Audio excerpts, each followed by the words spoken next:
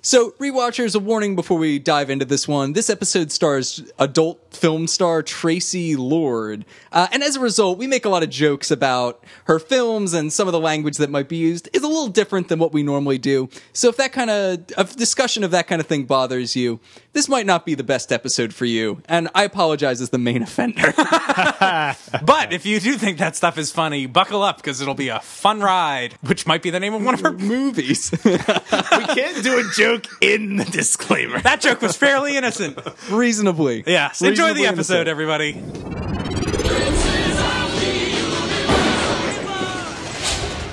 Been around a long time, Rich. 400 years, I'd say that's quite a bit of time, yeah. Yeah, but sometimes I feel even older than that. I've seen so many things. I've fought so many battles. People become part of your life and then they just die. It all stays with you, Rich. You live with it. Their hopes, their dreams, their pain, their love.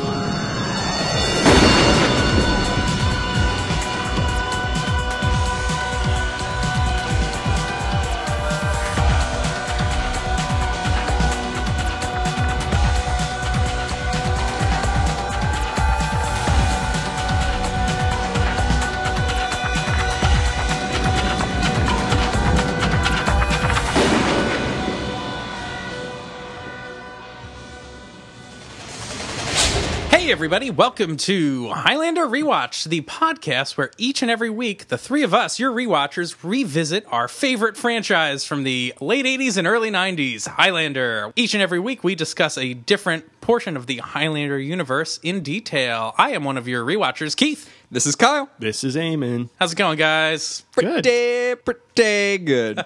Bernie Sanders? So before we jump into this week's episode, we wanted to talk about some of the reader mail we got from one of our previous episodes where we asked the question, is life worth living if you can't die? So we've got a bunch of responses via our email and our Facebook, so I thought I'd read some of them aloud to you guys. Yeah. Matthew W. wrote, of course, first I submit that immortals are humans because they plagued with the same insecurities, obsessions, and pitfalls as mortals. Case in point, oftentimes immortals are not able to see immortality for the gift it truly is.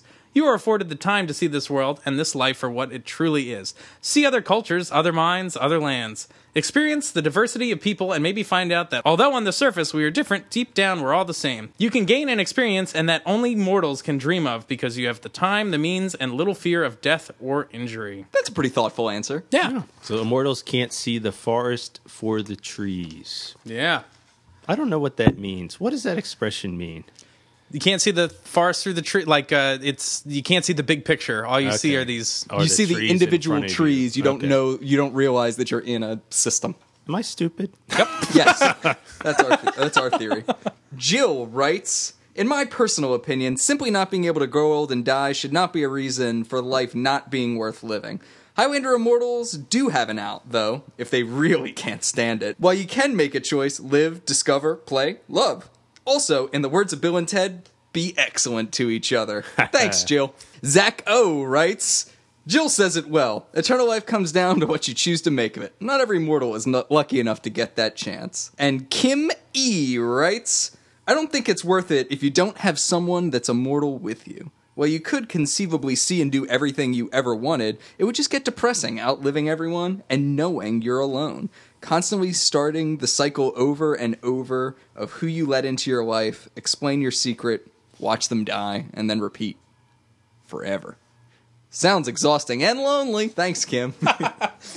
My reading of that made no sense. Like, that was like if an alien came down and tried to read a human sentence, not knowing what it was. Like someone just phonetically told them what those words were. Vince S. writes, if you had no way of dying and kept going on, I don't know if I would want that. But in Highlander universe, there is a chance you could die, so that's different. But the anxiety of always having to be ready for another immortal to come upon you would be hard at first to deal with. That's interesting because the existence of other immortals trying to kill you is an interesting wrinkle to this. Because one, it does mean that you do have some fear of death.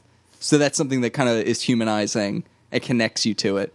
But that must be so unbelievably stressful. Like in our lives, like I'm not worried that just categorically there's a group of people trying to kill me that might find me at any moment. Right. Yeah, there's not a day-to-day fear of death, really. Yeah, like it must be like being in like a gang war 24/7, right? Like that's the best example of like a human that I can think of, that like there's just an entire class of other people who actively wants to destroy you regardless of what you're doing in any given moment. Yeah, it's like you're a fugitive, like simply by living. Yeah. Just because, you know, at any time you could just be, you know, I don't know, you could be like going to the bathroom at a gas station and like feel the buzz and have to worry about having to sword fight somebody. It's worrisome. Liz S. writes, on a personal level, immortality would be punishing, seeing loved ones grow old and die, dealing with the constant change in the world around you. But on a grander level, I keep thinking of the experiences to be had and the contributions an older, experienced immortal could make to the world.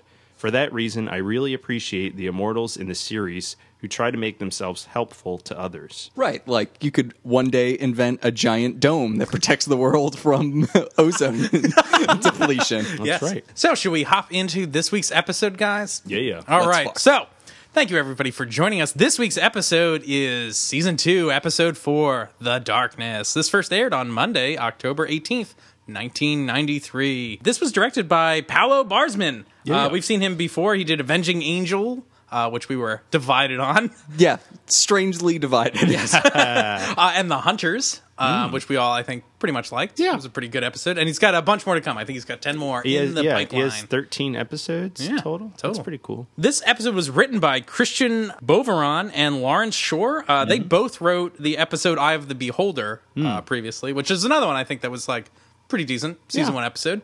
But Lawrence Shore, he's the guy, we mentioned him on a previous podcast, that directed the movie Hanukkah Hoops. Oh, right. Right. Which I was visiting the IMDb page for that. It has a new release date, which is 2018, and also a new subtitle, which is Hanukkah Hoops, A Shot in the Light. Oh, So I cannot wait to see that. 2018? 2018. Jeez. I could dunk for 8 crazy nights. So this episode has a couple guest stars. It guest stars Andrew Jackson as Palin Wolf. He's done a ton of episodic TV. He's kind of one of those Northwest actors that you just see all the time and stuff. So, and it also stars Miss Tracy Lords as Greta. You may have seen her in, I don't know, 1984's What Gets Me Hot. Also in 1984, A Night of Loving Dangerously. 86's Beverly Hills Copulator, 1984's Talk Dirty to Me, Part 3. Maybe it was the Pony Girl from 85, or Sex Shoot, or Sex Fifth Avenue, or Portrait of Lust, or Pony Girl Number 2, or Physical 2, or Perfect Fit, or Peekaboo Gang, Okay. or Sex Waves. Nope. Any of these? Well, So, for those who aren't following, Tracy Lord was a pornographic actress in the early 80s who made a transition into being an actor and a singer and an artist and a bunch of other different things. Also caused a massive scandal because she shot some of those pornographic films Yeah. while underage. all of them but one. Yeah. Oh, God. It's really Yeah. crazy. I mean, to be fair to Miss Lords, she is in a lot of legitimate movies, Yeah. too. She's had a pretty profound career. No, she has, yeah. After that, but, you know. Okay, so we're going to play a little game here. Tracy Lords has a eclectic filmography, some of which were adult films, some of which were not. So we're going to see if Keith and Eamon can tell the difference between Tracy Lords' non-pornographic movies and her adult films. Here we go! The Nut House or Breaking It? Oh, no. When you say legitimate movie... Which one of these is a non-pornographic film? The Nut House or Breaking It? Keith, you guess first. I'll say Breaking It. Is the real movie? Yeah. I'll just play devil's advocate and say The Nut House. The correct answer is The Nut House. Yeah! Highlander slam dunk. Highlander slam dunkin'. Oh. Oh, man. Which one of these is not a pornographic film? Drag Strip Girl or Talk Dirty to Me? I'm going to say Talk Dirty to Me is not the X-rated movie. I'll Al say the- Pacino. I'll say the drag strip. Drag Strip Girl is correct. Oh, huh. And we'll just do one last one. Which one of these is, again, not porn? Is it Point of Entry? Oh my god. Or Point of Entry 2. Electric Boogaloo? Yeah. Or Hot Cum Orgy? So I think Hot Cum Orgy is the legitimate film. Jeez. Yeah, I guess. Yeah, that's the other one. Whatever the other one was. Yeah, Point of Entry. Not porn. Oh, man. Very good. That was good. Yeah. So this week's episode description from IMDb is Duncan proposes marriage to Tessa, but can he escape a long ago curse? As well as a mortal who uses her as bait. Excuse me? This is the This is the most off point. So I did not read this description before we recorded this, and well, we'll get to it in the episode, but I never thought of Duncan having a curse put on him, and we need to talk about that later, because that's crazy. Reminiscent. I think that's false. So This episode opens with like a completely new kind of credits sequence. Like it's like Matrixy font. what? Yeah, I guess it's supposed to be his night vision goggles. But they've never done anything like this before, where they've gotten like creative with the opening titles. And nothing striking in my mind that they do this in the future. It's weird. This had the look of like, I wonder if this was packaged like a movie in the original run or something like that. Like there's some reason they set it apart. I don't know, because it's so puzzling. I like this. I like that. To me, it did make it kind of more cinematic, and I thought it was interesting, and kind of how they were, like, usually in the beginning of these TV shows, they like sprinkle the credits in like a trail of breadcrumbs. Right. But here they were like just showing it up front, but there are little snippets of things happening. It is like a creepy beginning. Yeah, I thought Like it was pretty screaming, and it's whooshing sounds. I thought it was effective. Now I'll say the font choice and the weird making it green didn't really look very good. No. But especially the way it like swooshed in and out. Yeah. Like the font kind of crackles into and out of view in this green I color. think if they went with a good sans serif font instead of this weird serif font, it didn't look right. We're back on font rewatch. Yeah. We've talked about fonts quite a bit on this show. But like as a technique, I thought it was effective, and I thought it prepared me for the right mood for this episode. Yeah. So the opening of this is, we don't get too much. We get clues. It's like a night vision sort of thing. It's all POV, and somebody's tied up in a room, and we know a watcher is doing something. Right. We see their tattoo. We see the tattoo, but yeah, it's a POV shot. There's a woman tied to a chair, and there's a weird like Twin Peaks tiled floor. Yeah. It is very Twin Peaks. Yeah. Yeah. So you get the impression that she's being used as bait to catch, I guess, her boyfriend who's immortal. Where we find out his name is James. James! Yep. Don't do it, James. And the guy, the kidnapper, he's like touching her face and head in that it's weird. really, It's really so creepy. creepy. way. Yeah. Which I want to talk about that later. We'll cover that later. But yeah, it's really creepy. So James shows up in a white turtleneck. Looking has sharp. It like, do all immortals wear turtlenecks? Grayson wore a turtleneck. Patone wore a turtleneck. Mac frequently wears turtlenecks. Or is it just a 90s? I think it's like cool It's a guys 90s in the thing. 90s are wearing wore turtlenecks. Wore turtlenecks. Yeah, I think so. Good guys wear turtlenecks. And double-breasted suits with giant lapels. That's right, Dave Lapel. Jesus Christ. So this guy, Andrew Jackson, who's there in the house, he's a total creep. Yep. I'm talking about the president now, not Yeah. not the hunter. Well, he's like saying things like, "Do you ever wear red dresses?" And like, It's like, what? Like, why are you doing this? Yeah. Yeah, he seems to be taking like sick pleasure out of this. Like, it's about more than just him being like one of the hunters after Immortals. Like, he's got other problems too. That he just likes kidnapping and torturing women. Right. Yeah. But yeah, he's using her as bait, and he's done this before. Right. The immortal shows up. James. The immortal James. And In the words of the immortal James. Yeah. And he finds this room where he meets this guy. So Andrew Jackson has a totally sweet night vision goggle set up, and the POV shot we initially saw, we didn't quite specify. He's in the green nightosphere vision. Then when he pulls it down, and we get that POV shot of his like watcher symbol, and he's clearly going to use this to great advantage. He tells the girl that he beats immortals because he cheats. Yeah. Right. So anyway, James comes to rescue his girlfriend, and they end up in this like kind of dark room. It's like an arena almost. Yeah. It looks like or a ring.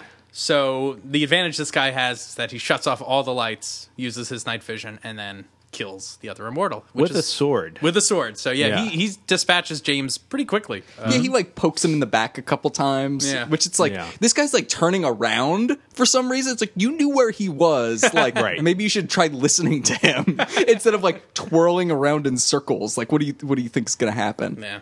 Do you think he teleported behind you? Like, did you get dizzy?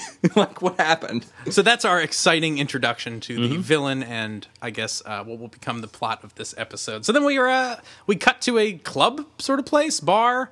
It's like a bar, pool hall or something. And so Richie's hanging out with Tracy Lords, and she's like a fortune teller. Yeah. So she's Greta. reading his fortune, which is that he's not going to have any luck with the ladies, which I thought was kind of funny. The mysterious Greta, and they are in the darkest club on the planet. Like, I know this episode is called The Darkness, but oh my god, this episode is so dark that I feel like 40% of the shots in this episode, like, it's that extreme, are too dark, like, are ruined by how dark they are. And this entire sequence, way too dark. Like, It's you really can't dark. see anything. I felt like I squinted through this entire episode. So Tess leans over to Duncan. They're also at a table they're there drinking. too, yeah. And Tess is like, "Hey, baby, do you see anything you like here?" And my first thought was, I was like, "Are they trying to pick up a swinging buddy?" I was like, "Is that where this is going?" They're trying to get a third. No, Tess is just fishing for compliments. So they're basically going to leave this bar and go bump uglies.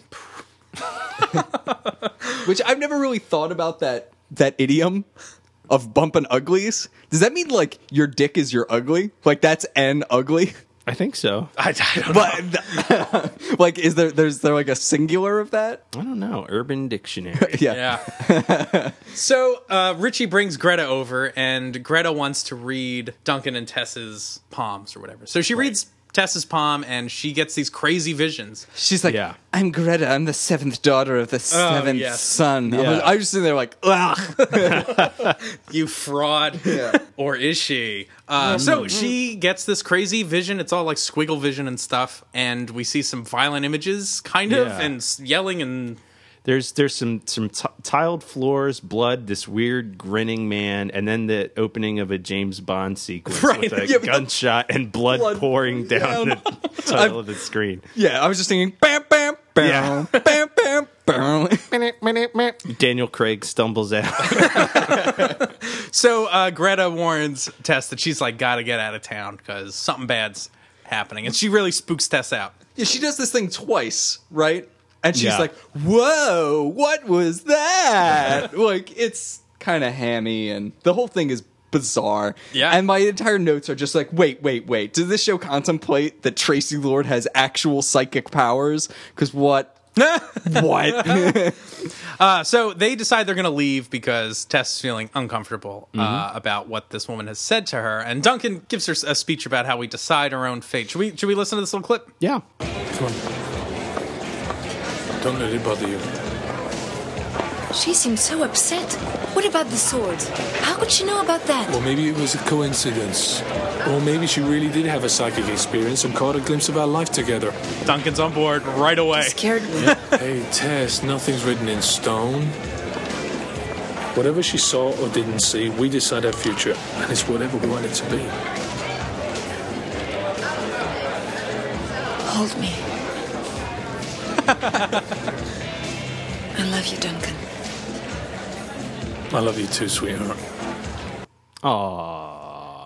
No. Just foreshadowing. Does this mean that this show also contemplates some kind of predetermination? Like, Good question, because actually what Duncan says there is almost contradictory, because he's like, maybe she did see a vision of our future. We decide our own fates. It's like, it's one or the other, right? No, Like- saw a vision of our lives together is what he says. And obviously he fights with swords all the goddamn time. That's true. But that being said, she does have a vision, and what he says ends up being false. Like, oh no, she did see the future. Spoiler alert, Tess gets a James Bond moment. Yeah. Yeah, good question, Kyle. I know from seeing the show does kind of get into that territory about fate and prophecies down the road. But this is certainly some new territory for the show to be in. Yeah. It's subtle, I suppose, but it's new. So then we get this crazy flashback that's ridiculous. Duncan is in a gypsy camp in 1848, and he's macking it with Carmen. Yeah. She's a swell looker. Yeah, she's a lovely lady, and she is not lovely at acting. So she reads Duncan's palm. Like, I thought it was pretty stealthily. Aren't they just like making out? Oh yeah, and she reads it like while they're smooching. Yeah, and it's like, whoa, you're multitasking here. Well, and then she just sort of like flips out. Tries to stab him. Yeah. Because by reading his palm, she determines that he's never going to marry. Right, and he's going to have lots of lovers. Yeah. So she's like, you're a terrible person. I thought you wanted to marry me. Right. And so then she demands, like, her brother fight this guy to the death. It's like, This escalates so quickly. Yeah. It's also like, oh, I touched his hand, and then I realized, oh, and what's best is like her brother Roman Polanski. No, just Roman. Roman's like, well, let's keep a cool head about this. Grandma, is this true? like, check it. You check his hand, and she's like, oh, checks out. Yeah. Checks out. But then he's like, all right, you raped my sister. yeah, Yeah, what's that? Yeah, it gets so crazy. Yeah, is and weird. he challenges Duncan to like a tied hand knife fight. If he doesn't marry her on the spot. Yeah. And like cuts his face about it. Yep. Yeah. This is so bonkers. But then as quickly as this escalates, it de-escalates just as quickly, and everything's fine, and Duncan just has to leave. Yeah. Duncan uses his ribbon cutting power, where he just like cuts the scarf he tied their hands together with, which by the way was a very long scarf. Like you could get like a good 5 feet away from someone on this scarf. So interesting knife fight. But Yeah. So after this flashback, we're back in the present at this club, and I guess Duncan... Oh, wait, we don't want to gloss over what she says to him. So what's her name? Carmen? Carmen, as Duncan's leaving, I guess curses her, but not really. She yells like, you're gonna like have many lovers but marry none. Yeah. Or something. Or It says you're you gonna lose. and you'll like bury hundreds of women or something Right. like that. So anyway, I just thought this was her reading his fortune. But Yeah. after reading that IMDb description written by who knows who on the internet, Yeah. I never even considered that this was a curse. No, false. Wrong. Because she's upset with him for that very reason. Right. Yeah, so that So doesn't make she any could not sense. have been the one that cursed him. Yeah. So we come out of this flashback back to the club, and I guess what this Greta has told him and Duncan reconsidering this thing in the past about him not marrying has made him a little sentimental, and he wants to tie the knot with Tess. Yeah. And so he proposes via song, via musical Yeah. number. He's like, will you marry me? Will you marry me? And he's like on his knees with his arms wide open. It's kind of funny, actually. It's cute. I like this part. But then he's like asking straight. She's like, what do you think? Should she marry me? Should she marry me? It's ridiculous. It's so great. Yeah, he's like, yeah, everybody, like, get involved in this. But like, I buy it. I buy his enthusiasm. Yeah. Like, he really is like, he's jazzed about this idea. Right. Again, another weird tonal shift. Like, they Yeah. get engaged, and then Duncan's like, I gotta go. Like, Yeah, he sees You know, someone he sees watching him. people watching them. Yeah. Yeah. And he goes to like see what their deal is. And then he runs into Richie and tells Richie that he's engaged to Tess now. And Richie's reaction is really weird. he's like, well, why now? Like, what's up with that? Like, We all know why. Yeah, because Richie and Tess have this whole side piece going on. Yeah. Richie's I like, oh, actually you're thought getting that. married? Like, oh, I'm sad. Well, he's like, don't you think that's kind of weird? Like, why now? Or no, Tess tells Richie. yeah. But still, Richie It's thinks still it's a weird. strange reaction. Yeah. And he's practically just like, but come on. Does this mean we can still do it, right? Yeah. Yeah. Oh, yeah, totally. Oh, sure. You're a virile young lover. After this, we kind of see the afterglow of Tess and Duncan in bed, and they're kind of hanging out, and Tess is wondering what it would have been like if they had never met and what fate's all about. It's an interesting conversation. The gang is hanging out like on the balcony or catwalk at the antique store, just drinking, day drinking. Drinking some white wine Yeah. and chilling out, and Richie's again like, oh, you guys are getting married? Like, can I be best man? I just Yeah. don't leave me out, guys. Yeah, and so they're talking about the store, I guess, is opening back up tomorrow. Big grand opening or something. Which is, I guess, exciting, although not to spoil things, but what happens with this? Like, this just disappears. Yeah. Like, they're like, we're going to open the store, and then as we find out in the next couple episodes, like, I don't know what happened. Like, I guess Nah. it's just done. Mac notices that somebody is watching, and he pulls some awesome Batman shit. Because, like, Richie and Tess are, like, turned to the side, and Mac just whoosh drops off, and they're like, what happened to back. Like, it's awesome. I like really thought that was fun. And then they go on this wild foot chase through Seacouver. Duncan, like, actually smashes someone's windshield. Did anyone notice that? Like, No. at Yeah. one point during this chase, he runs, or it's a stunt guy, he runs over a car. And I had to watch it in slow motion. I was like, holy shit, what happened to that window? And, like, his boot, like, cracks the window, like, pretty Wow. bad. That shot is awesome. Yeah. That is like a budget-defying shot, I felt like, because like the camera kind of like sweeps to the side, the stuntman or Adrian or whoever it is like sprints up this station wagon and just tears off the side of it. It's like an awesome like parkour jump and just drills the guy who was following him. It's a totally sweet shot. I watched it like 3 times. Yeah. So we find out that this is all a diversion tactic, it would seem. So a goon comes in, I guess the guy from the beginning, Andrew Jackson, he comes Yeah. into the antique store, tases the shit out Another of Richie. POV shot. Like, Yeah. Yeah. these are so weird. Like, I guess they felt like they needed to reflect the night vision in some way, so they introduced this like POV mechanic for Martin Van guy. Buren. Excuse Yeah. me, Andrew Jackson, and it just is odd. Though seeing a POV of him getting tasered is Richie epic. Ryan getting tasered is fantastic. And then they kidnap Tess. And the guy that Duncan was chasing has a buddy who pulls up on a motorcycle. And they scoot away. Get away. Yeah. So eventually Duncan returns back to the antique store and he finds Richie laying on the ground. And Yep. Richie, like, mumbles his way through what happened. It's awesome. Let's listen to Richie's dumb talk. What happened? Oh, Mac, your guy comes in here and zapped me in the neck. What guy? I don't know. Big guy. What are you tall guy, doing? blonde hair. Where's Tessa? I don't know. Our 7th president. Mac, I'm sorry. She came in and said what happened. I just have a feeling I've just been set up. Like the British at the Battle of New Orleans. Mac, this guy comes in here. How many Andrew Jackson jokes do you think we can cram into this episode?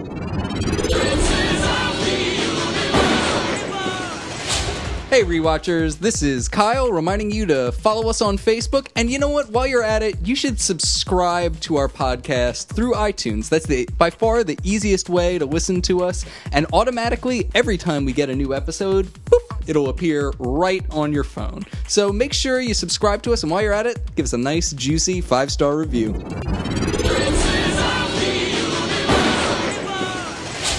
Tess is all tied up at this, like, I don't know, house, I guess. It's all night vision again. This is just like the opening. And Andrew Jackson is now explaining to Tess his motivations for this whole thing. So he's clearly one of the hunters. Mm-hmm. He, she's like, he'll stop you. And he's like, he's not a he, he's an it. At this point of the episode, I had some like weird questions. Like, Joe Dawson is not in this episode. No. And this is... We'll see in an episode or two from now. We watched the episode The Zone, in which Joe is in. Yeah. It's so it's insane. And he has no business being in that episode, but he should absolutely be in this episode that deals with hunters. So, like, right. I don't know. And they don't mention, like, Horton doesn't come up at all. Mm-mm. I thought Horton was kind of the one that was orchestrating all these rogue watchers. Yeah, it would have been nice just to, even a throwaway line mentioning, like, I'm going to carry on what he did. Like, if somebody else was taking up Horton's quest. It's really weird. Also, at this point, like, we have met, like, no good watchers at all. Like, We've met Joe. We've met Joe. And we've sort of met Josh. And we don't really know what Josh is. But he died if I was KIA. Yeah. If I was Duncan, I would absolutely not trust Joe at all. Well, like, he still doesn't.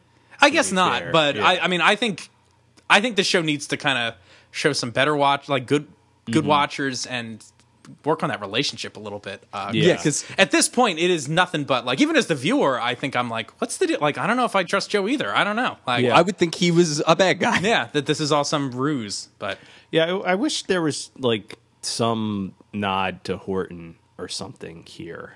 Yeah, well, he mentions that there's like that these people are still out there, right? Because he says, my friends would say I'm like a hero for killing this guy, but not me. I just get off on it. Yeah. right. This guy gets his jollies from this whole spiel of entrapping immortals and their lovers. Yeah. And also, we don't know what happened to his girlfriend. Like, Right. does he Yeah, also and get I killed shudder then? to think based on just how creepy this guy is. Yeah. Yeah. Bad news. Tess ends up calling Duncan, like there's a ransom call, I guess. And she's like, it's a trap. It's a trap. It's a trap. Rest in peace, voice of Admiral Akbar. He Oh, that's right. He died passed recently. away recently. Yeah. Oh, that really bums me out. Does it? Sad. He also did the voice of Bib Fortuna, which I didn't know. Interesting. Did Java no bother? He is no Jedi. Yikes. So Zeist. one of my favorite scenes now happens when Tess calls Duncan to warn him it's a trap and to tell him about like this whole thing, like I'm being held hostage or whatever. Richie finds her earring on the floor and it's like, look, Duncan, a clue. This is the earring she was wearing when she got kidnapped. And it's like, what? Like, first off, that's not a clue. Like, what was this? He's so excited. He's like a little kid. He's like, look, I found it. Like, this will help. And it's like, what are you how is that going to help anything? Unless Richie is thinking ahead that, hey, you should take this to a psychic to see what kind of clues this will bring. Like, this is so nuts. It's so dumb. This entire thing is basically Duncan MacLeod, kid detective. Like, it makes no sense because his entire plan, again, he knows Joe Dawson and he knows that there's a group of mortals that might be out to get him. And rather than trying to contact this clear lead and, I don't know, doing some real legwork, he decides that he wants to go to like a magic woman. Like, that's his plan. It's like, oh, this person said something ominous before she was kidnapped. This must be it. And also, like, the stakes are fairly low, I feel like, because it's not like Duncan needs to beat the clock or anything. Like, Tess is being held because they want Duncan. Like, unless Duncan's worried about them, like, legitimately killing her, like, very soon. Like, Which I think is a perfectly which is reasonable fair, concern. but, I mean, like, they are going to let him know where they are. Well, but that's I don't know. a He's structural problem with this episode. Yeah. Because Duncan goes through a lot of steps, which I'm sure we will discuss in excruciating detail, to find where they are. And right as he does, like simultaneously, this guy's like, hey, why don't you come to exactly where I am? Yeah. So, yeah, it all just kind of made it moot. Like, all the weird detective work he did didn't matter. Duncan's advantage is like written out of the episode. Yeah. Which, Encyclopedia McLeod. Yeah, which I mean, as a tactician, I get why Duncan wants to kind of get the drop on this person and find out where he is. But then the writers undo that completely. Because that would have been better if he got to them before this guy was ready for him. Right. This felt like one of those things where it's like almost yada yada yada in between everything, where it's like, this is exactly what's going to happen, and we are going to show little snippets in between, but they don't affect the ending. Right. Like, none of the intermediate steps that are taken to solve the kidnapping or Tessa's attempts to escape ultimately affect the resolution of the episode. Is this a really meta episode? Because the episode structure... Metasode? Yeah. The episode structure is demonstrating how fatalistic the plot is. Oh, I do not think they thought about that. I don't think so either, but that's kind of accurate. I feel like they just scheduled Jim Burns' schedule wrong and was like, oh, we can't use him on this episode, so we have to like cook up this whole side thing. Yeah. So, by the way, additional magic is real. Tracy Lords is a pornographic psychic, and the psychic stuff... I have more jokes about this. I'm not going to make them. The psychic stuff doesn't bother me for some reason. Really? I mean, the plot points you guys are bringing up, which somehow I didn't think of when I watched the episode, do bother me. That Joe isn't involved in this at all. It did put me off that Horton is never mentioned, but the psychic stuff doesn't bother me for some reason. It doesn't bother me if handled differently.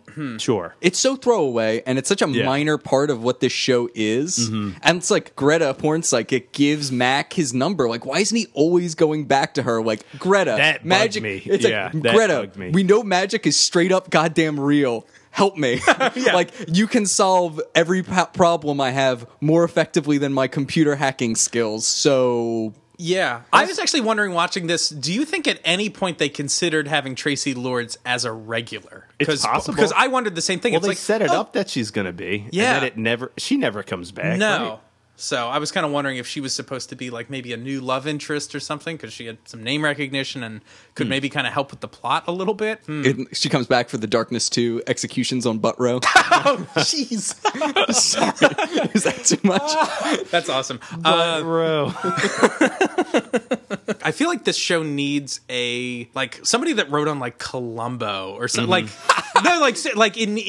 I keep trying to introduce these like kind mystery of elements. Yeah, these mystery and detective-y sort of things, but it seems like they're always like kind of missing the mark. Like they need like someone that's like really steeped in like a procedural television to be writing some of these mysteries, because I think that's like the weakest part of this episode. Like this could be great if the mystery was at least a mystery, Or just if Columbo was just in the episode. I love that. Columbo is Andrew Jackson. If Columbo was on just this do this show, thing because I get off on it. oh, one more thing, I'm turning the lights off. By John S. Morgenstern. That's the author of The Princess Bride. Oh, I could see you getting very too excited.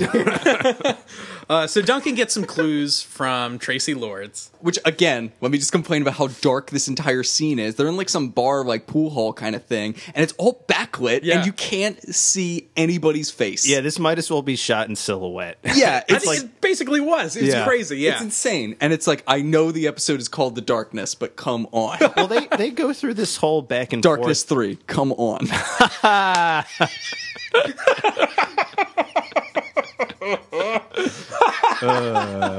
It's gonna keep going, just so you know.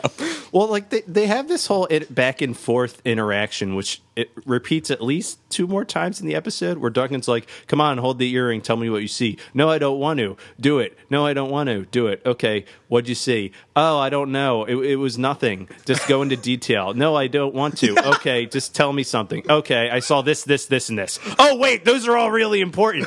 Like, so let's talk about those really important things she sees during this vision. The link between these two things is mind-blowing. So she sees some animal heads on a wall. Yeah. That's the clue. Mm-hmm. The raging hard clue she gets. a raging bull. We then cut to a taxidermy store, and there's some funny dialogue here. The I guy's like, love this taxidermy man. It's great. He's like, Nope, they Chuck ain't, Testa. they ain't killing animals like they used to. And Duncan's like, that's too bad, isn't it? Like, it's really great. What's he kill, birds or beasts? Darkness 4, birds or beasts. Oh, man. So Duncan is looking for a tall blonde, which I guess was also mentioned in her vision. Right. And so he goes to a taxidermy store, and it's like, have you seen a tall blonde? It's like, this is so paper thin. It's crazy. Yep. But like, I feel like this could have been, again, if they want to do this psychic thing, like, I actually don't think this is a terrible plan, because how many people honestly go to taxidermists? Right. Like, that is actually a fair point. Like, Although this does make the leap that he got those done like recently, and it wasn't, you know what I mean? Like that he was an active participant in getting animals taxidermied. There's a chance, though. Yeah, but there is like at least something. Yes. The thing that bothers me about it is that it works, in quotes, because he just notices that he's being followed, like by the same guy that did the diversion, who already is a professional watcher and is clearly terrible at it. Is he a watcher? Oh, we don't know. I don't know. I think we're supposed to assume so, but I don't. It's never expressly said. I don't think. Right. Although, does he get spotted on purpose because they're trying to lure Duncan back? It could be. I don't think so. Yeah, I don't know. To what? Well, he to doesn't what have end? his partner. Yeah, because he also doesn't have like a good escape plan, as we'll find out. As he gets smoked by Mac. But yeah, Kyle, you are right. This entire scene is undone by the fact that like every bit of work Duncan MacLeod Kid Detective does gets completely just like undone. Just Deus Ex Machina by the plot. Yeah. Like, it's like, nope, now this happens. Yep. Like, nothing, there's no seamless thread. It's like, and now this, and now this, and now this. It's Duncan like, could have just been at the grocery store and spotted this guy spying on him. And Right. it would have had the same conclusion. Yep. yeah. Yeah, it's so, so like, silly. there's this entire plot point of, look at this earring, look at my clue, nothing. Yeah. But I thought this chase was actually kind This of fun. chase This was is good. great. Yeah. This is a Like, good one. This is really good stunt work. And like Kyle said, it like kind of transcends a lot of the similar stunt work we've seen in this show. Like this is a good foot chase. Yeah, it was shot well. Like, it had some... It's exciting. Yeah. This chase sadly has a sad end for... Yeah, and a sad under the fire escape shot. They're running up this fire escape, and it's probably the least interesting shot in this episode because all you can see is just like, obviously, a standard fire escape is like these metal grates that are only semi translucent. Like, you can only kind of see Yeah. through them. So you just see feet kind of, like, clacking out as they go up the steps, and it's again really dark, and it's like, what is the point of these shots? These are so uninteresting. Like, I don't know. I don't have a lot of issues with the way connective tissue in this episode worked. So Duncan captures this guy at the top of the fire escape, and the guy tries to stab him, but Duncan like Yeah. pushes him off him, Yeah. and the railing breaks on the fire escape, and this guy falls to his death. Yeah. Womp womp. They ran through a super crowded area, and for some reason now this area is not crowded, but like a bunch of people just saw Mac chasing this man, and now he's dead in the middle of the street. So That's true. Leave that. I mean, yeah, we'll just leave that there. We'll just throw that under the At rug. the very least, they have one concrete eyewitness, the taxidermist, who Oh, yeah. saw Mac run out of his store to chase this guy who was walking into his store. yeah, and it couldn't have been that far away. They couldn't have Yeah. run for that long. Right. Very good point. So, So this whole thing's a little odd. It's like, oh, So in the next scene, this next scene, which I like a lot, is cut in the U.S. version, which Really? is really strange because this deals with, I think, this is the clip we actually played at the top of the episode. this is maybe the most important part of the episode. Yeah, this might be like kind of the emotional core of the episode is in this scene. So Richie shows up at the park and brings Duncan a file or what something. is in this file? What- yeah. Yep. Who knows? We're not sure. Yeah. But I guess Richie was sent on some mission to get this file. He just brings back the Quentin Barnes file, which is equally as useless. So then, this is my favorite part of this interaction Want some is soda? Richie's like, "Hey, Duncan, what's up?" And Duncan's like, I just killed somebody that could have led us to Tess. And he's like, it's crazy you're getting married, right? Like, it's like, what? That's not the next question. Also, that's not even like, he has like this bro down, ho down with Mac on this, Yeah. like in this park. And it's like, I don't think this is the sort of conversation you should be having when his fiance is kidnapped. Like, Yeah. let's save it, Richie. Did you just skip over the part where Duncan's like, I just killed somebody? And like, this gets brought up like 2 or 3 times in this conversation. Like, I just killed somebody. And Rich seems completely unfazed by like, wait, what? Like, who died? Like, how crazy is this shit getting? Yeah, but that being said, the substance of it is pretty good. Oh, yeah. No, this is a good We say as we tease the crap out of it. Yeah, Duncan talks about the, the immortal curse of having to lose everyone you love. So, Yeah, but Tessa makes him feel young. Yeah, and that's pretty nice. yeah. And I think that's evident through what we've seen of Mac and Tess. Yeah. They have a good chemistry. Totally. But yeah, this file contributes nothing to the story Nope. at all. Nope. We'll see it again, too, and it's... What's supposed to be in it? So then cut back to Andrew Jackson's presidential manor and the White House, I guess is what that's called. No, I don't know. In some circles. And he Palin- finds out Billy's dead. Billy, which- no. This guy's name Billy. is Billy. This guy's name is Billy. So, yeah, he's not too happy, and then he slaps Tess and calls her the B word. Yeah. This guy's... That word gets a lot of traction on this It show. does. And I mostly just don't like I don't have a problem with the word itself. Like, it's used in the most objectionable way possible for that word. Yeah. Right. And I especially say the in this, guy who like- said cum orgy 3 times in the source of this episode. But, like, no, it's used in the most degrading way possible. Like, it's not used as, like, a swear word, like son of a bitch. Like, it's Right. used, like, in a way to degrade a particular woman. Yeah, like and he has that's a her little tied upsetting. up. He slaps her. Like he Yeah. kind of is touchy. Like it's weird. Also, I think in this season we might be 4 for 4. I think they might have used that word in every episode Wow. in that manner in this season. Maybe weird. not in the Hunters, but I think in all the other ones. Anyway. So Duncan's back at the antique store, and he's still flipping through that stupid file that Richie gave him. Yeah. Tracy Lords, I guess, shows up wearing some crazy moo outfit. Yeah, It's amazing. I trailed off in the middle of this thought, but it just says Greta is the most porn. Yeah, that outfit is nuts. She gives that whole spiel again where she's like, I want to help because I can't sleep. But I also don't want to help you, and I haven't really seen anything in this vision, but blah, blah, blah. And it's like, she sees stuff and then won't elaborate on it. Just tell him what you saw. Like, Yeah, so she ends up describing her vision, which I thought was comical. She was like, and then it all just went black, but blacker. Like, No, she's like, so the vision ended, and she's like, no, like, in the vision it goes black. Duncan's like, what color are the walls? And she's like, black is black. And I was like, oh, that's another one of her Movies, yeah. Darkness 5, black is black. We find out that she sees that it's like an old Tudor house. Mm-hmm. And so that's like the clue, of course. Yeah, Just was that it's a ridiculous. Tudor house with stained glass windows. Or as they Is say several times on this episode, colored glass. Colored glass. Yeah, not stained. Yeah, it's, I've never heard is that an before. idiom? Like an idiom or something that I'm not familiar with? Why Like, don't they just say stained glass? Yeah. That stuck out as weird to me. I Yeah. don't know. Is Maybe that I'm like- crazy. I don't know, could that be a regional thing? Yeah, that's what I'm. Maybe. Yeah, that's what I'm In wondering. Canada, is it No, it's more just colored commonly glass. Yeah. referred to as colored than stained? It bothered me.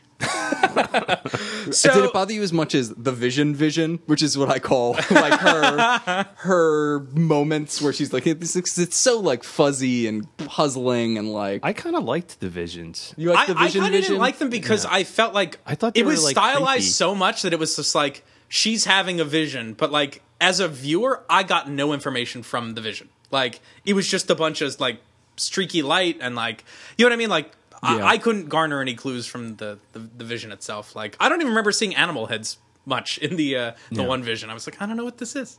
I liked them. I liked them. I don't know. Tracy Lords is, I guess, now invested in this thing. She's like, I can't stop thinking about it. So she writes her phone number down on a book of matches and is like, call me to let me know what's going on so I can, like, I guess, rest easy. So that will become important later in the episode. Also, spoiler alert: Mac never calls her back. Yep. Thanks a lot, Mac. Because he can't. Right. Do we want to? We skipped over her touching his lifeline. Who touching his lifeline? That's another one of her movies. Darkness 6, touch my lifeline. But she I thought this is interesting. She grabs his palm and sees everything. Yeah. It's just kind of like, what the fuck? Yeah. Yeah, I like that. That was kind of cool. Yeah. Yeah. I thought that was a cool bit. My grandparents have the gift, but I don't have it. So, Kyle, what happens with Tess next? So Tessa finally, after a season and a third, does something heroic. Finally, shows some actual agency, which is exactly what this character needed. Yeah, this is awesome. Yeah, I'm a little confused as to exactly what she does, though, because she somehow uses a fork to, rig the door closed. And I just Yeah. was not...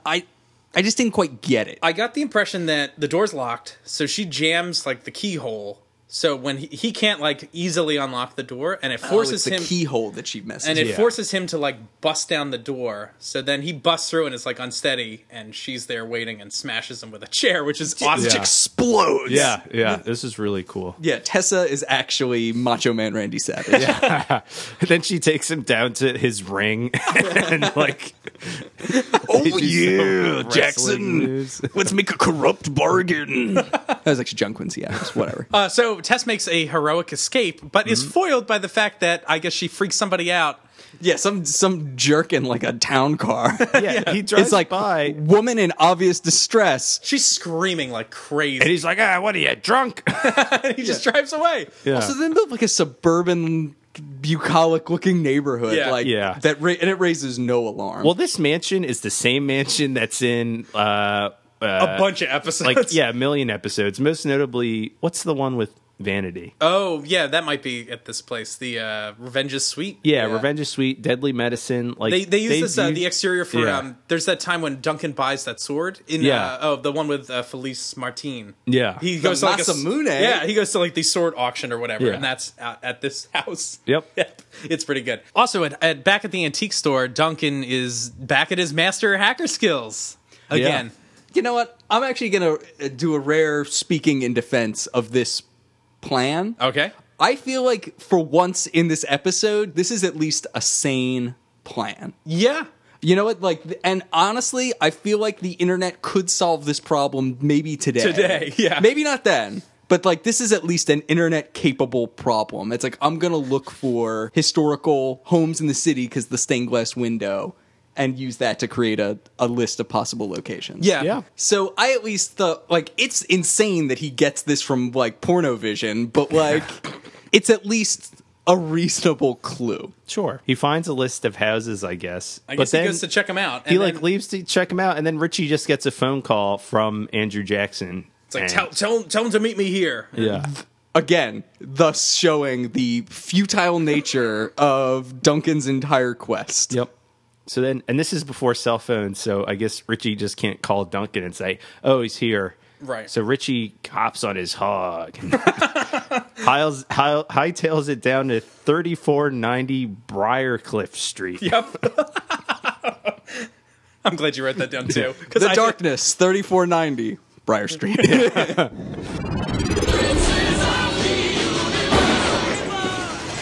Hey Kyle, it's 1993, and I feel like I'm not as comfortable as I should be. What should I do? You should buy the Highlander Don't Lose Your Head boxer shorts.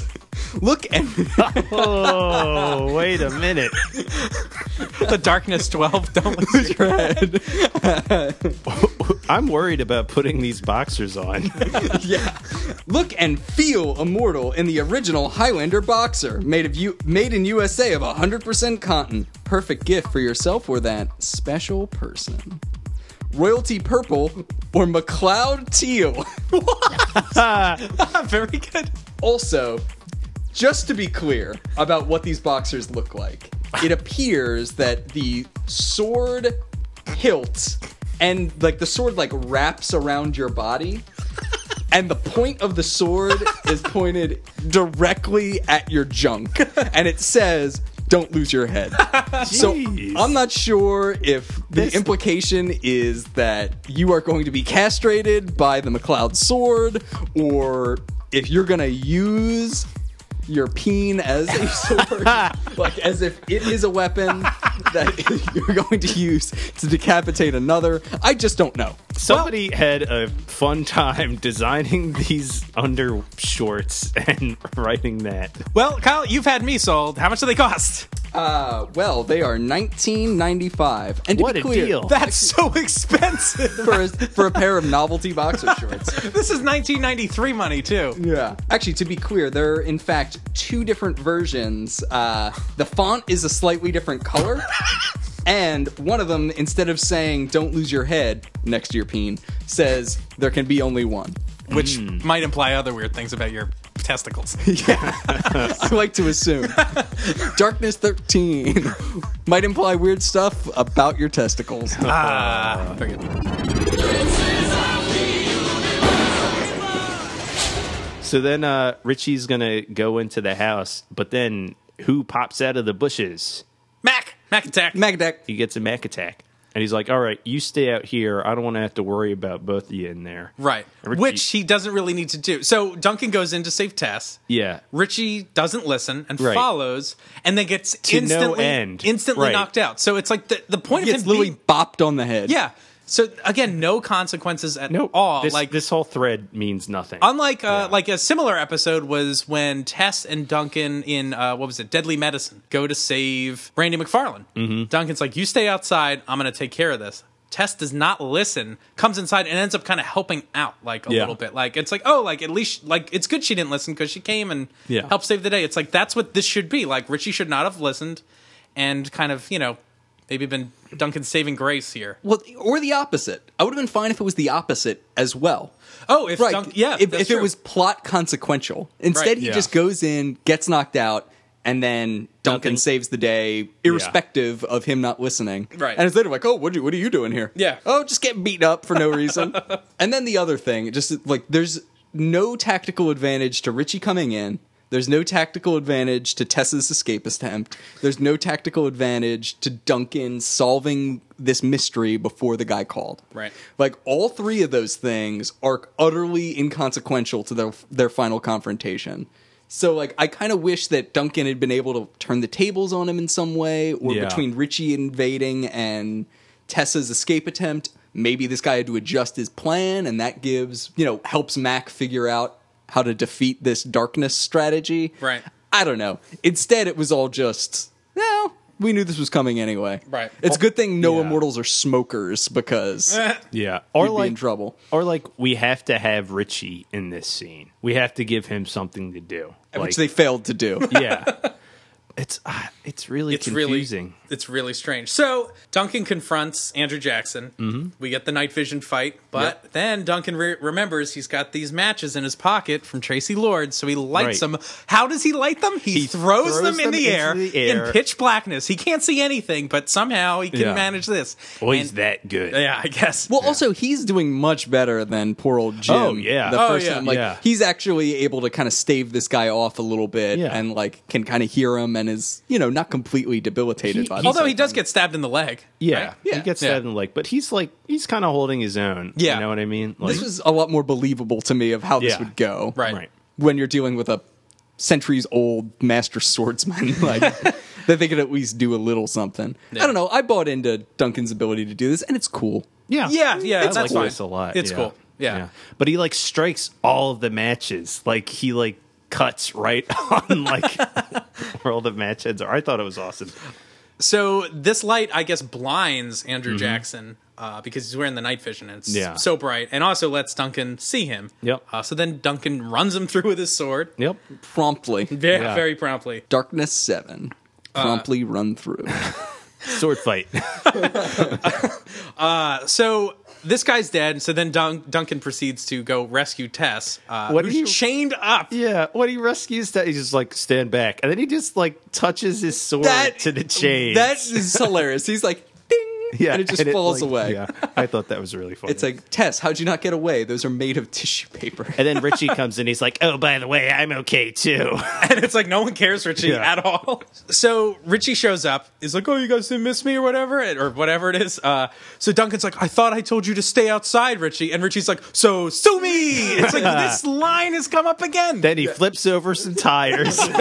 Like, they're just spoiler alert, because I know this is the spoiler you're all on pins and needles about. The phrase "so sue me" is used an inordinate number of times in this show. Darkness 8, so sue me.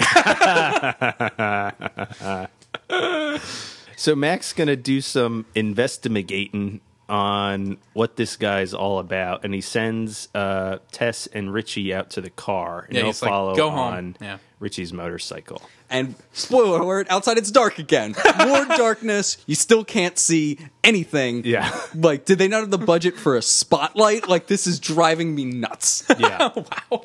No, like, it's an entire episode. It's like, nobody cares about seeing the actors' faces, right? Well, they prepared you, Kyle, with the title. When they're outside, they're getting ready to get in the car, and somebody walks up and is going to rob them at gunpoint.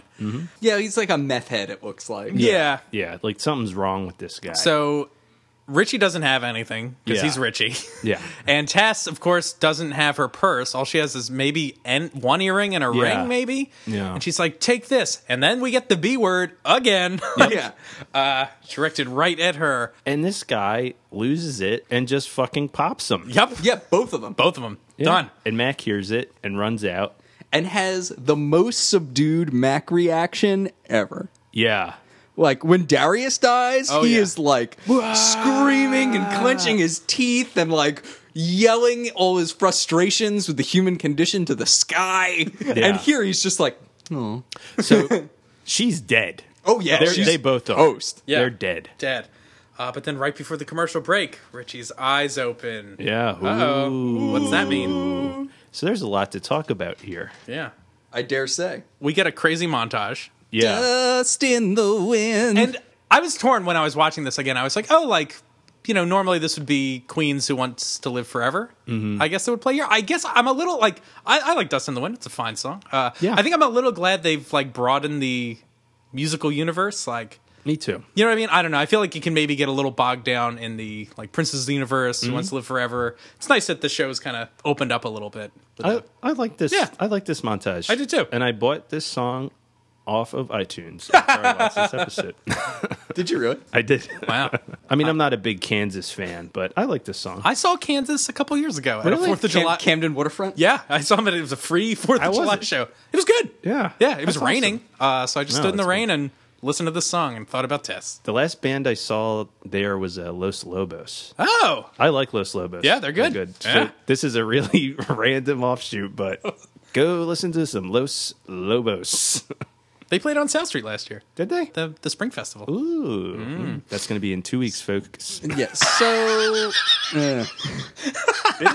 You're right. did Mac always know that Richie was immortal? Didn't they kind of set this up in the first episode? They do. Because Connor's So- like, somebody's gonna have to take care of the boy. Yeah, someone needs to watch after him, and Duncan's like, I'll handle it. So I think it recontextualizes that original scene, and it's Yeah. like, oh, they must have known something. So yeah, I get the impression he always knew. Yeah. Yeah, because like in the first thing, it's like, oh, he's just gonna be like your Igor. Right. Yeah. he's gonna be your mortal lackey Yeah. serving the mighty Dracula. Master, I fixed the antique store. I sharpened your sword, Master.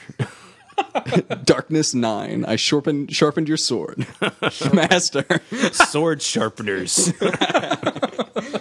But yeah, like Mac's kind of looking around and there's like flashback scenes to all of their little coffee interactions. And like, It's a sweet it's a sweet montage. Yeah. I miss Tess now. It's like, oh, too Yeah. bad. So Duncan goes outside. It's real sad.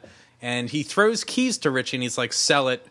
what is he talking about? The car? The car. That's what I thought at first. But then I'm now thinking, was he actually talking about the antique store? Because the antique store kind of disappears after this. And is he like, also, I don't trust Richie to sell a car, let alone an antique store. I would trust him to sell a car. We I would saw, not we, trust him to we say- saw him yeah. sell cars in what was that he's episode? a used car salesman. yeah. Was that Deadly Medicine? Revenge is Sweet. Oh, Revenge is Sweet. Sweet, Right, yeah. yes, that's right. And he was not good at that. No. I would not trust Richie to do a real estate deal. Like, That's a question. What are they doing with all those antiques? Good question. well, he says sell it and he throws him the keys, but then they're walking toward the car. Yeah, so Kind of not sure. confusing. And they're both in like their black mourning clothes. Yeah, he's like, "You're one of us now, Richie." Yeah. and that's like the sad. And they End of the slow-mo episode. walk away. It's like reminiscent of the Hulk. Yeah. Dr. David Banner. So let's talk about some stuff in this episode. One thing Yeah. that bugged me a lot early on was in the I guess the very first like psychic visions Vision? we get a like gunshot. I really wish that was not present because I wish it was like, I mean, maybe it did, if this show did want to embrace some sort of like fate thing, it's like maybe Duncan did save her from that fate, but like she's still destined to die. And so it's like by saving her then she ended up just dying later. I wish that was kind of more of a surprise because I thought that kind of ruined the end a little bit.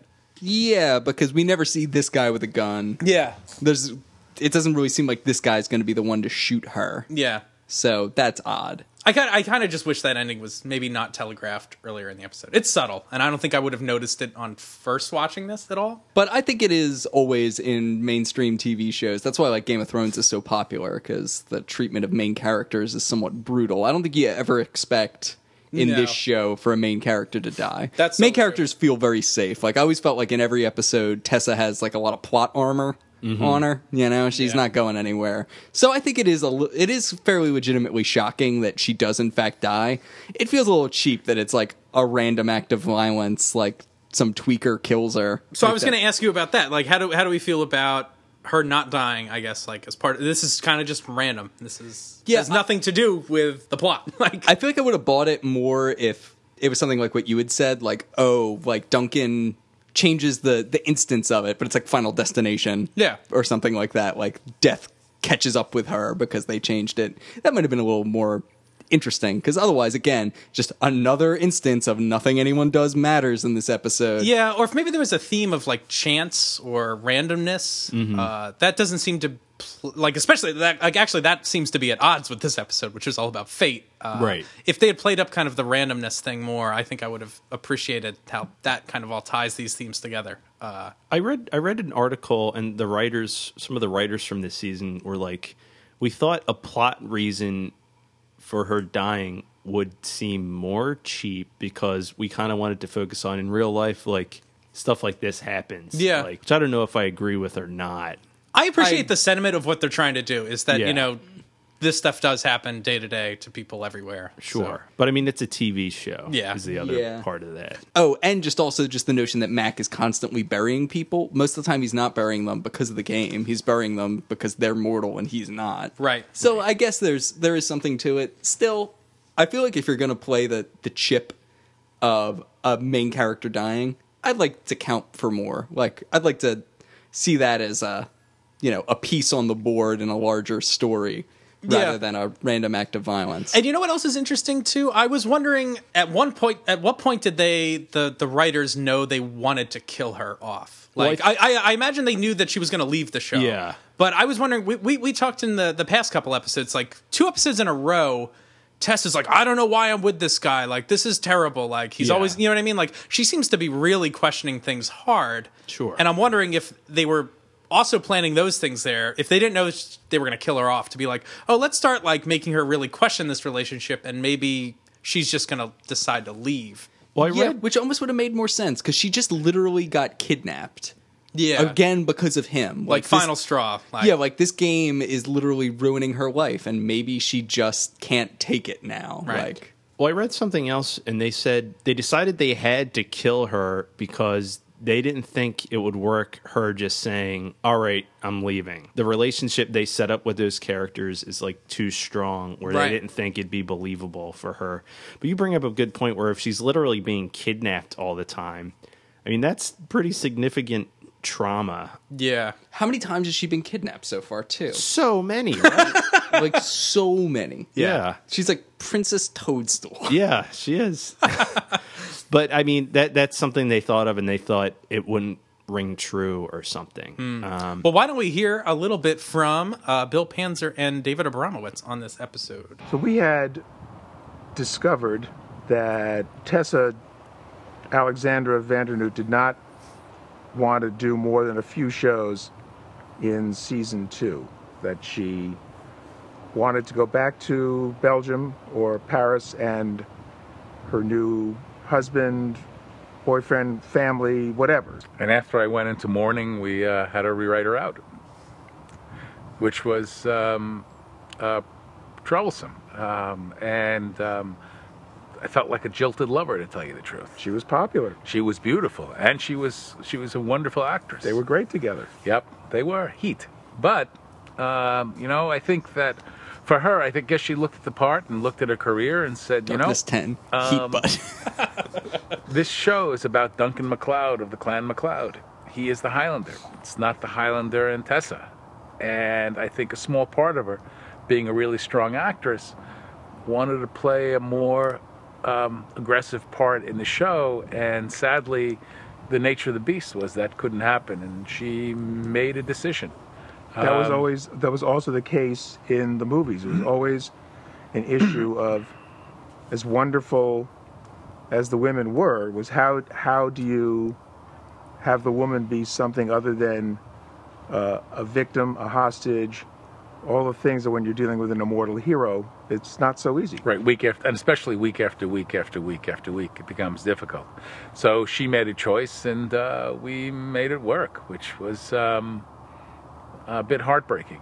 I wanted to bring up 2 things. I think this is interesting what they talk about. One, I'm a little surprised that David Abramowitz was bummed out that she wanted to leave, because she doesn't do too much in the show, as we know. So, like, he I think was one of the big reasons that Randy McFarlane leaves the show. I guess I would have expected him to be like, you know what? I think this character's run its course.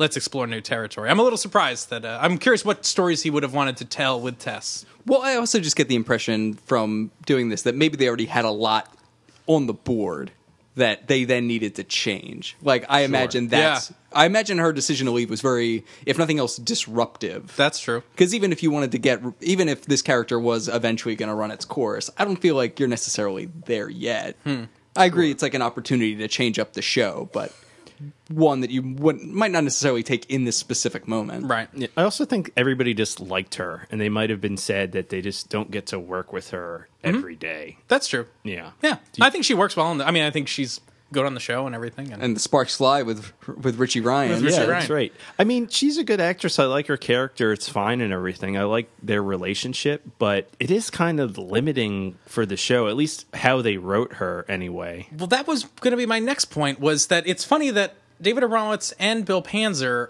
acknowledge the fact that there's nothing for her to do except be a hostage. And they also even acknowledge that that's a problem in the movies. Like, they are completely aware of the role of women in this show and movie. Like, and they're like, yeah, they're just there to act as kind of bait for the villain, you know, or like to motivate the male protagonist along. This is confusing. And it's like, hold on, you're acknowledging that. So, and he's like, there's nothing you can do. It's like, write it different. I don't know. Yeah, there's plenty of stuff to move the character along. So That's confusing. It is a little odd.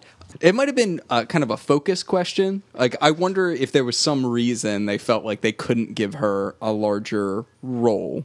I don't know what that reason could be, but it's almost from hearing them talk, it's like an assumption baked into it. It's like that her role must be limited within the confines of the show, and I just wonder what where that core assumption comes from. Is it like a screen time thing? Is it just because of the nature of the show? It's like, no, it has to be Mac all the time. Right. I'm just a little unclear because that does seem kind of baked into their answer. Yeah, and also not to maybe to get away from this being an issue with like female characters, but like Richie is also completely not. I mean, like he has the same problem Tess does. Oh, like, sure. He's very underutilized, and it's weird because they pair up really well together, and they seem to keep pairing them up. It's like, when Duncan's having his immortal adventure, Tess and Richie do something. Sure, and we know what that something is. Yeah, Darkness 11. You know what that something is. I wish they kind of. I mean, like they could have just been given that sort of like detective role. It's like they help solve the mysteries and stuff. Sure. And did we say Max says to Richie at the end, "Don't lose your head"? It's true. Don't lose your head. Don't lose your head. Don't lose your head. So I feel like we've learned a lot of valuable lessons in this episode. So I think it's time for the... Immortals will give you a Mac attack. You ought to know by now. You ought to know by now. What have we learned from Mac this episode, guys? I learned from Mac that an earring is the ultimate clue. We should do this more often. Valuable life lessons of Duncan MacLeod. However, Richie has taught us some other things as well. What you don't do. Yes, welcome to What You Don't Do, the lessons we learned from Richie Ryan. Richie, you have to get your keys ready. Always have them ready. This is like city living 101. Yeah. Like, I don't know. Get those out of your pocket right away. Before you get to your car. Don't bring night vision goggles to a match fight. That is a serious what you don't do. What I learned is what you don't do is solve mysteries, because the answer is going to be handed to you if you're Richie Ryan and you wait by your phone. Yeah. Very good. That's what you don't do. What's the matter with you? In all this time that you've been with me, haven't you learned anything yet? Any other thoughts on this episode, guys? I mean, now that we're talking about it, I kind of see all the faults with this episode, but like, I really liked it. And I think the idea that there's this mortal who like actively wants to challenge and fight immortals is awesome. Especially like good. With a sword. Like, I love that idea. And I almost wish maybe it was explored a little better. Like, maybe this mortal is like, I'm just as good a swordsman as you, even though you've been doing this for 400 years. Like, I want to challenge you, like a personal challenge type thing. I thought it detracted from his character that on top of him wanting to challenge immortals and maybe even kill them for this moral reason that Horton had, like, why'd they also have to make him creepy? Well, yeah. That's like a real recurring theme on this show. Yeah. It's like people are too evil. Like, they just really retreat from a lot of these gray areas. It's like, okay, this guy, if he wants to do this thing, I'm even okay with the cheating part. Yeah. Like, if he wants the night vision thing, is like kind of a fun idea. It's like, don't also portray this guy like he's a serial rapist. Like, don't do what you don't do is treat our 7th president. Well, he was a terrible person. I'm not going to defend him at all. Who also loved fighting duels. Yeah. He killed a lot of people in duels. I mean, immortals have a serious advantage over any mortal swordsman in that they're immortal. Yeah. So like the cheating thing, I guess that wouldn't bother me. So, but it's like they bring this weird Silence of the Lambs thing. And in these next couple of episodes, we're also getting into this movie thing again. Yeah. Where they're robbing things from movies for episodes. That's like, true. Yeah. This is Silence of the Lambs with Highlander mixed in, basically. I would have another way this episode could have gone was maybe, I don't know, they dealt with all this taxidermy stuff on the wall, which was just set dressing and had nothing to do with this guy's character. But this he's a trophy hunter. Max's trophy. This could have been a the most dangerous game sort of thing. And maybe this guy's a watcher. He's into big game hunting and stuff, and he decides, he's like, you know what, like the big prize is an immortal. Yeah. And he uses his Watcher connections or something to go after That would be Mac. awesome. That might be, I don't know, that's another version of this that Yeah. would at least have connected stuff. I don't know. Is Immortal Sword Fighter ever brought up again in the show? Do we know? I don't That's remember. kind of the concept with Vanity, too. Yeah. In Revenge is Sweet. She's like a highly trained mortal swordswoman who wants to fight him. That idea is like really excites me for some reason. Like a mortal guy who fights immortals. I think that's really cool. Yeah. Yeah, as opposed to like the hunter style, just like walk up and shoot him or Yeah, gang like up. a mortal who's like, I can fight you on your own terms and win. Like there's something about that I like. Yeah. And I thought the intro was cool, the weird night vision thing, even though it wasn't executed that good. I just there's just a lot that bothers me about this episode. Like there's good things about it, and I think it's obviously a very important episode because we get, Tess leaving the show and Richie Ryan grows up. Yeah. And those are very important things. But that being said, it's like just this episode is just such a problem getting from point A to point B to point C. It's like completely crippled in like the way it gets around. Yeah.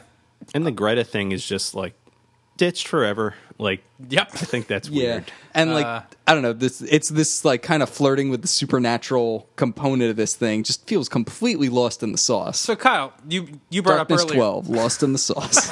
Lost in the sauce. Kyle, you bring up the supernatural element. Why don't we segue that into our question of the week, Kyle? So, my question of the week is, what should the role of magic be in the Highlander universe? I know in some future episodes we might revisit this territory a little bit, but as we sit now, what do we think its role should be? Right. And so should there be any kind of magic? And with these questions of the week, we obviously know there's a lot of stuff coming that will answer some of these questions. But yeah, like you said, should it be there? Like if we went purely by what the canon of Highlander is, they're all from another planet. It gets into some weird territory that I don't know if it should be there or not. So this is more of a thought experiment regarding this particular episode, not what the canon of the show is. So because we can all Wikipedia that. Yeah. I think it's interesting that there are immortals and that by that there are other supernatural things. Like I think that idea could be interesting and maybe could be cool to explore, like vampires or something, which I know is coming up. But like I think that kind of dichotomy could be interesting. But yeah, I mean, I don't know if I want there to be like wizards and right. I personally am not a big fan of this unless you're dealing with like hard fantasy. If this is like Lord of the Rings and there's elves and wizards and like or Harry Potter, like the world's blown open, like that's the world it is. But it also exists purely in a fantasy world, like the whole world is fantasy. I find sometimes when like there's so much I can like suspension of disbelief, and it's like this is a show that exists in the real world. Especially, I mean, like, the movie sets it up. The first season sets it up. I mean, there's cops, there's reporters. Like, they really try to ground a lot of it. And it's like, and there's immortals that fight each other. All right, I can buy into the one, like, hash mark the asterisk next to what this real world is. But then, like, how many of these kind of asterisks are we going to add to this world? It's like, oh, and there's this. And at some point, I kind of stop buying into this as being relatable or believable. For me, I kind of just have trouble when they introduce too much kind of fantasy stuff. Yeah, so I guess on one track, I have no problem believing that there are other supernatural things that exist in the world of Highlander. Like, that doesn't seem inherently contradictory to me. I just think it becomes problematic from a storytelling point of view when they start to become introduced and it becomes this kind of inconsistent background noise in the Highlander universe. And I feel like there could be a very interesting Highlander show where the gates to this are more open. Where, like, still set in the present day, it's like there are other things out there, and we're following one of these kinds of things, but, like, every once in a while, worlds collide, and, you know, maybe there are these people with psychic powers, and they're one subset of this, and maybe there are, I don't know, shape-changing things out there, and that's fine. and it might be interesting to see those things in the past when like these mythical creatures were reigning free, and that could be interesting territory.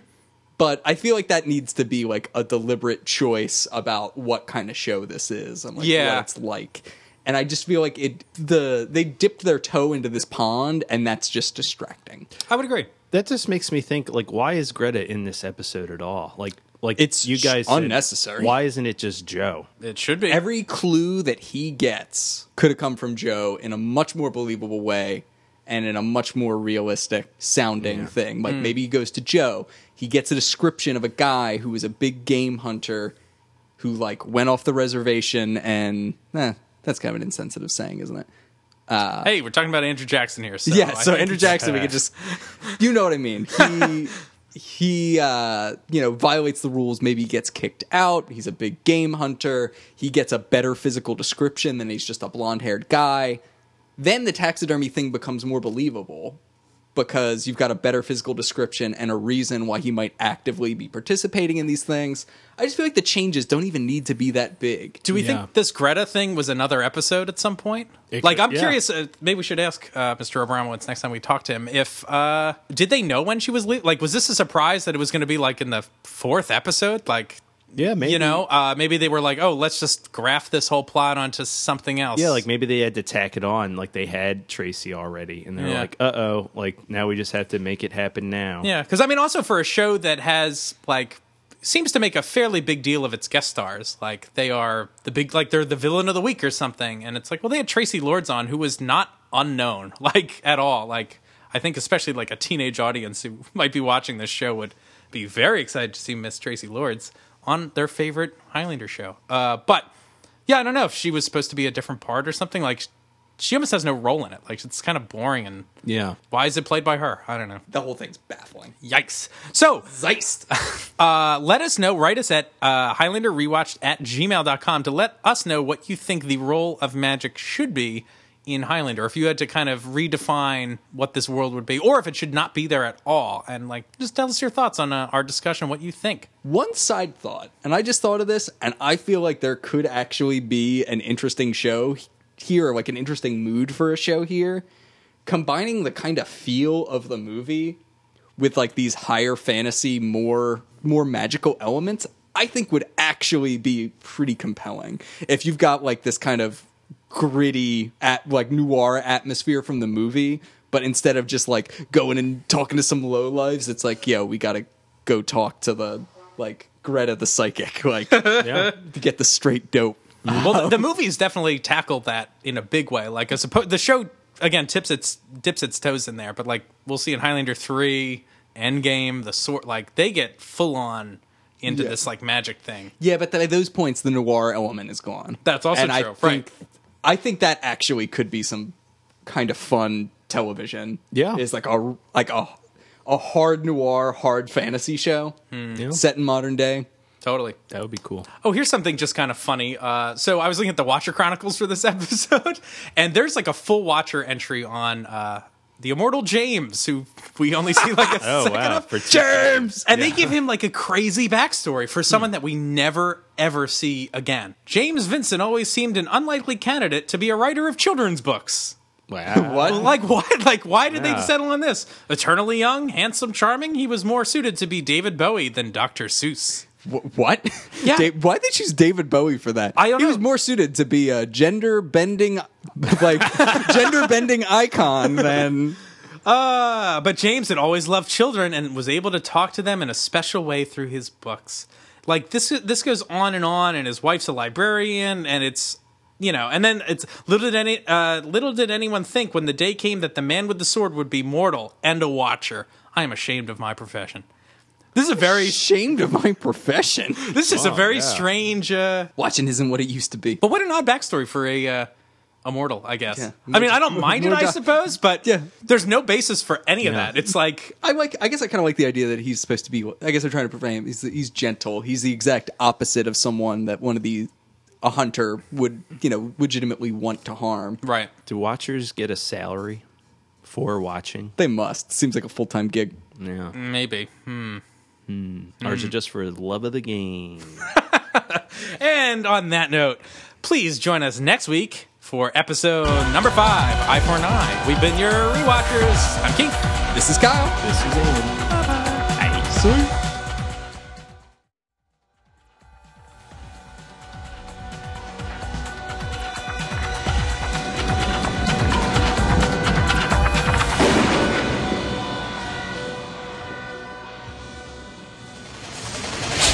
Or you might know her from Lust in the Fast Lane, Bad Girls 3, Breaking It, Miss Passion, Night of Loving Dangerously, Open Up Tracy, The Sex Goddess, Those Young Girls, Talk Dirty to Me Part 3, Sexy Shorts, What Gets Me Hot, Future Voyeur, Harlequin Affair, Holly Does Hollywood, Hollywood Heartbreakers, Hot Pink, Huge Bras 3, It's My Body, Genie, Just Another Pretty Face, Kinky Business, Ladies in Lace, Erotic Zones Volume 1, Erotic Gold, Electric Blue 28, Adventures of Tracy Dick, The Case of the Missing Stiff, Another Roll in the Hay, Aroused, Blackthroat, Country Girl, Diamond Collection 69, Diamond Collection 73, Dirty Pictures, Dream Lover, Educating Mandy, Electric Blue 20, Electric Blue 21, Love Bites, New Wave Hookers, One Hot Night of Passion,